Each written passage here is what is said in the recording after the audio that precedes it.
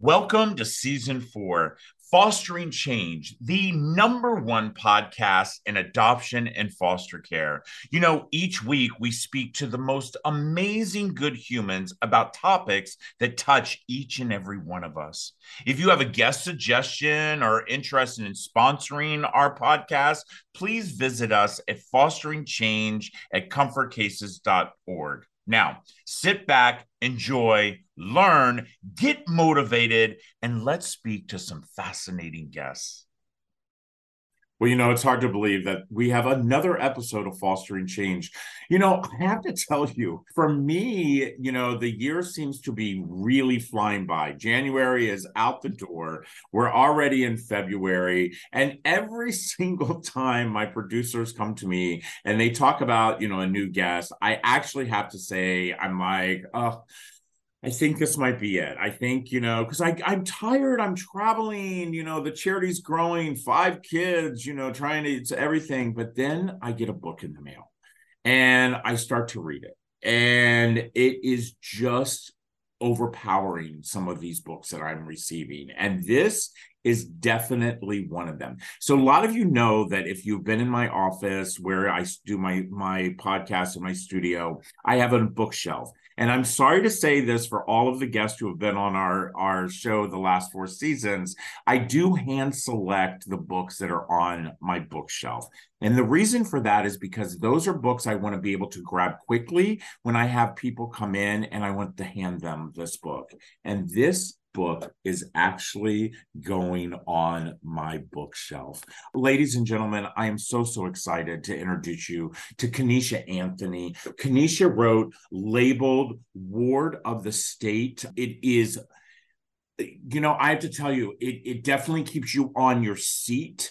But Kenesha, what I learned from your book, and by the way, I have a book. I'm like you, grew up in the system, aged out, drug addicted parents, the same. You and I mean, you could have been my sister. But what I loved about reading your book is the fact that you are truly educating us so much more, that the system, even after all the years ago you and I have been in it, is still shattered. So what made you decide to write this book? I always wanted to write a book, and I've always put it at the top of my goal list for the year. We always do our vision boards, and I'm like, this year I'm going to write a book.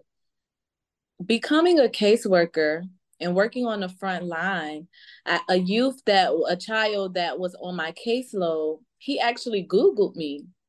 And when I came to work that morning, I checked my emails and he indicated that, Miss Kenesha, I Googled you. I learned that you were in foster care. Can you tell me more about your story? So being a professional, someone saying that they Googled you is alarming. Like, oh my God, why are you digging into who I am? But because of who I am, I wanted to share my story with him. I wanted to answer all of his questions because he was 17, getting ready to age out. Both of his parents was deceased. He was living with an uncle who had a drug addiction. And this is how I came in contact with him. And he was such a sweet kid, unproblematic. And he just was curious and had questions. So when he asked me that, I was like, you know what? Who was I at 17 and what can I do for 17-year-olds? So if I'm not their caseworker, they can have my story, they can reference my story, they can use my story as a guide, and I can share my experiences with the world. And even when I'm not here in flesh, in the physical, people have something to reference. Yeah, I absolutely love that. One of the things that I got out of the book too is something that I always tell people all the time. Don't blame the system, help us change the system. And even though the system truly failed you, as it had failed me, and as it failed thousands and thousands of children throughout our country, you really don't put the blame, as so many other authors I've read their books, and that blame is. And the other thing I have to tell you, I love your title. So one of the things, I'm a banker by trade. So for me, growing up in the foster care system, like what I hear you're saying, I didn't really tell people my story. I didn't want people to know my story. I actually was embarrassed of my story. And I was embarrassed that if you put the word foster in front of my name, you immediately put me in a class of people. And it wasn't until my children arrived from the system that I realized that we as a society need to change our vocabulary, that we no longer need to call these children foster children. These need to be called children who are experiencing foster care, children who are the ward of the state. And that's what I actually got out of your title of your book, is that we've got to stop labeling these kids. We have to stop labeling people. Oh my gosh, that is so true. We have got to stop labeling people. When the very first time that you actually walked into a bookstore or somebody ordered your book, what did it feel like? The first time that I physically saw someone walk in a bookstore and order my book, I was at Books and Books in Miami because my book is on their shelves. Well, when you're an author and you're a business and you're operating, everything is such a rush and you're trying to make sure everything is perfect. But I can speak on my emotions after the event. I was satisfied. I was filled, my cup was filled. I was happy. Everybody was walking out of the bookstore with a signed book in their hand. And that was a moment of success for me.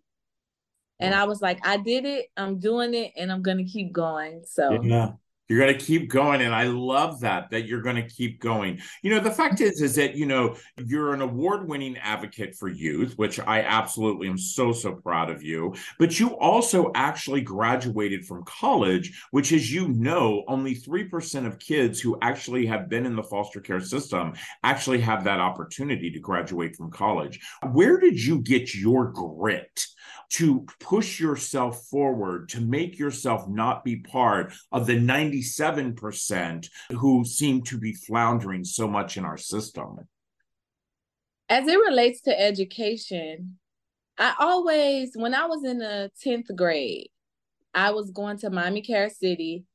I had a transition in my life where I was going to another placement, but I didn't have a guardian. So I didn't finish the 10th grade because I had no one to register me for school. And that was like one of those moments and times in my life where I was out of the eye of the system until another caregiver came along and was like, I'll take care of her. And realized that, hey, when she tried to register me for school and she reached back out to people who had previous custody of me and felt like they had the paperwork, Miami Edison would not accept the paperwork. They were like, no, this is outdated. We need new paperwork. So once we went to court, DCF was contacted again, and I came back before the eyes of the department. New custody orders were distributed to the woman who decided that she would care for me at this time. So when she registered me for school, I had to repeat the 10th grade.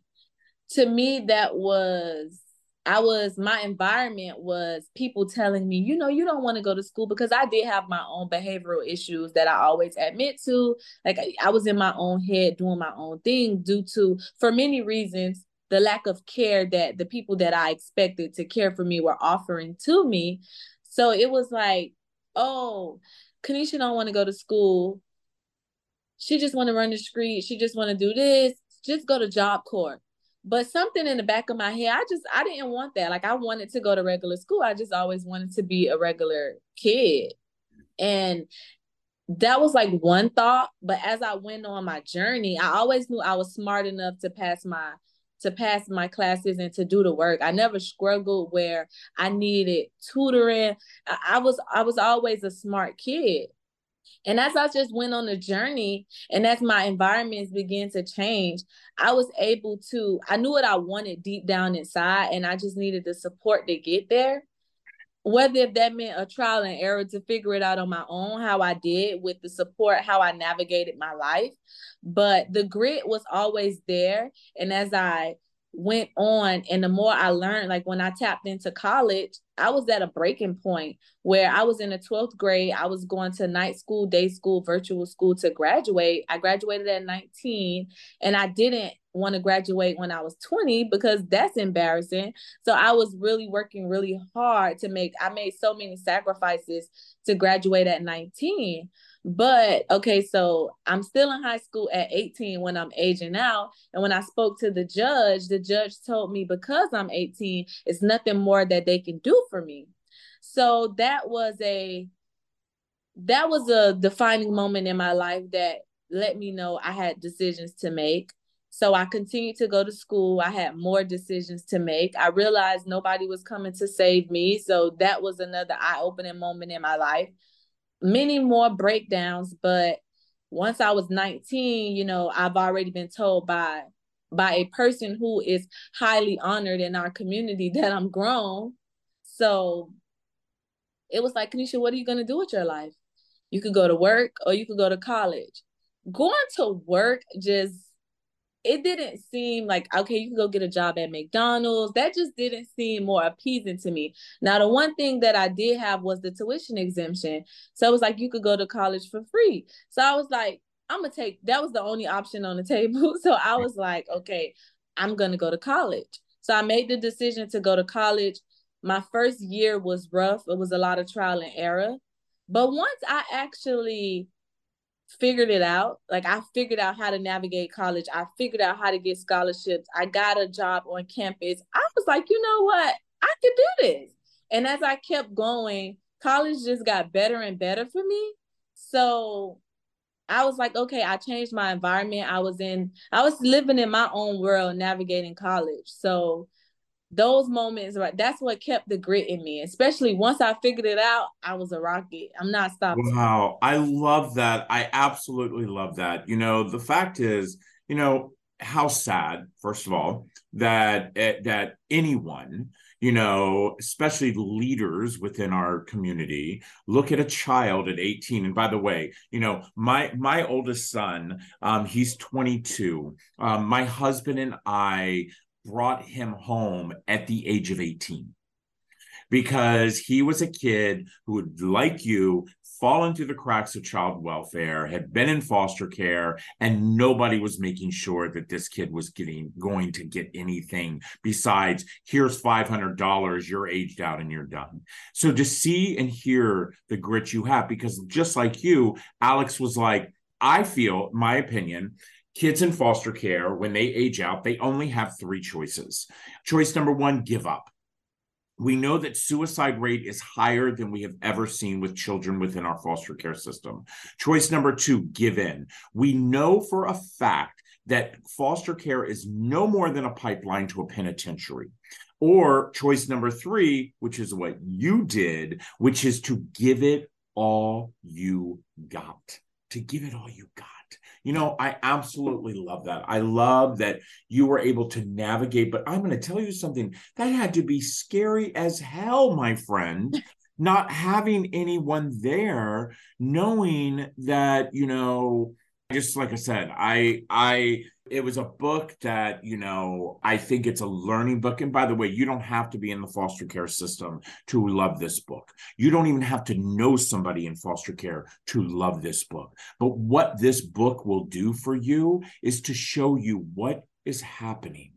What is happening? Because I know for a fact there are people listening to this podcast, watching this on YouTube, and they think, oh, the government is taking care of these kids. No, as Kanisha said, 18 years old, the judge says, we're done. We'll be right back. This episode of Fostering Change is sponsored by Comfort Cases, a national nonprofit that inspires our communities to bring hope and dignity to our youth that are in foster care. For just $10 a month, you can support the Comfort Cases mission and help us eliminate trash bags for kids who are entering foster care. For every $10 that you give, Comfort Cases will give a Comfort XL to a child entering the system. be part of the change. Visit comfortcases.org. Well, you know, it's hard to believe 4 seasons in, and the list keeps growing of the number of people that I've been able to meet that actually have inspired me. You know, at 56, I always laugh and say there's a little less that's going to inspire me, but I'm going to tell you something. I get these amazing guests on here, these people who write their books. And, you know, the one thing, Kanisha, I'm going to tell you is that I've said this time and time again, it's very hard for us to tell our story in the very beginning. But once you tell your story, the impact that it can make within our society could truly be the difference of whether or not 18 is now changing to 21. Because, by the way, in most states, we're seeing that wave that children are aging out. 21 is now that. But this is my question for you. I think it's something that you truly probably have more insight than most, you know. By the time you're 18 years old, okay, and you've been in the system most of your life, 10, 11, 12 homes, you have had failure after failure, people who have let you down, the trauma within its own self that we suffer. And by the way, we all know we suffer from post-traumatic stress disorder twice the rate as our combat veterans coming back from the front line. You know, why would a child stay into the system after 18 and wait till they're 21? Well, that's a question that I currently ask my colleagues as we sit at tables and plan programs and say, how can we improve? How can we improve the housing need? How can we improve? I ask that question so I can tell you that I don't have the answer to it, but I do pose that question for some critical thinking to happen for our leaders, for the people of power who are the decision makers. I ask the same question, and I do, because I currently work in the system, and I have been for the last 8 years. So I see more than what I thought I saw as a child. I see things from the other side of the table. So when I am serving youth and it's time to start talking about transitions, they don't want to be in the system. They're like, I don't care if you gave me $1 million. I want out. I want to be on my own. And that's just that. Whether if they finish high school or not, they don't want to be in the system. So they don't want to deal with the system. They don't want to deal with the red tape, the politics.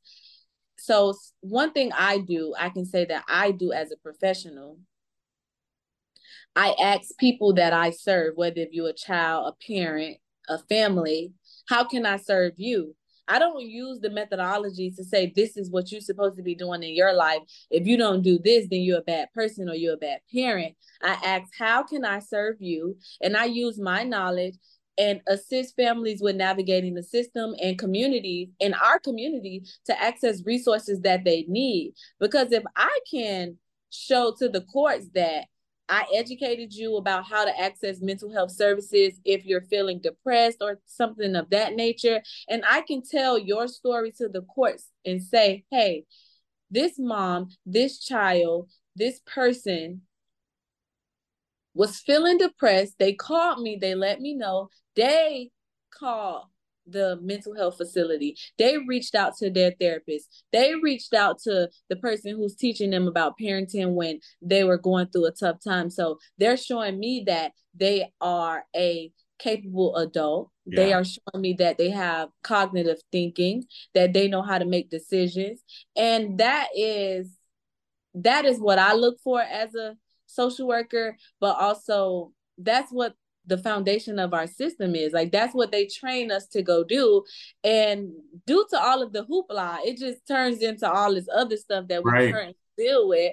But back to your question, I have the same question. Why should we stay? And I think that is a question that we have to continuously ask our leaders and the powers that be. Yeah, I agree with that. And, you know, the fact is that, you know, the statistics show us that 64% of the children who are in our foster care system are in because of one word, and that word is neglect. And you know as well as I do, the definition of neglect is poverty. And I feel like, you know, And I know, by the way, everybody, I know you're going to do it. You do it every single time I bring this up. Or send me the hate emails. Go ahead and hit me up on Instagram and social media, all of that. That's fine. I got tough skin. The system is shattered. And the fact is that we should be doing everything in our power to keep that child with their birth parents. That if, you give a stranger a check, who you think is taking care of that child, I don't understand why we can't give that parent a helping hand. I think that we have lost the whole insight of why communities were built. And, Nelson Mandela said, you can truly judge a society by the way they treat their children, and if you really look at our society and how we treat children in foster care, we would fail. We would fail. If you actually were able to wave that magic wand and you were able to change two things today in the foster care system, my friend, what would those two things be? The two things that I would change in the foster care system is mindset and preventative measures. So there was something that you said about the foster care system and keeping children with their parents. While I agree with that as a human being, as a professional, and as a human being, I shall say, I was a child that can't go back with my parents. So now what does that look like? So when we talk about abolishing the child welfare system, or we talk about reforming the child welfare system, in the past year, I've been reflecting on where are my thought processes at now, where I wasn't going back home.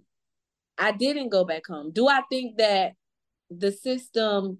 So I do want to say this, right? Because I've changed my thought processes about how I even look at the system, being a person that works in it.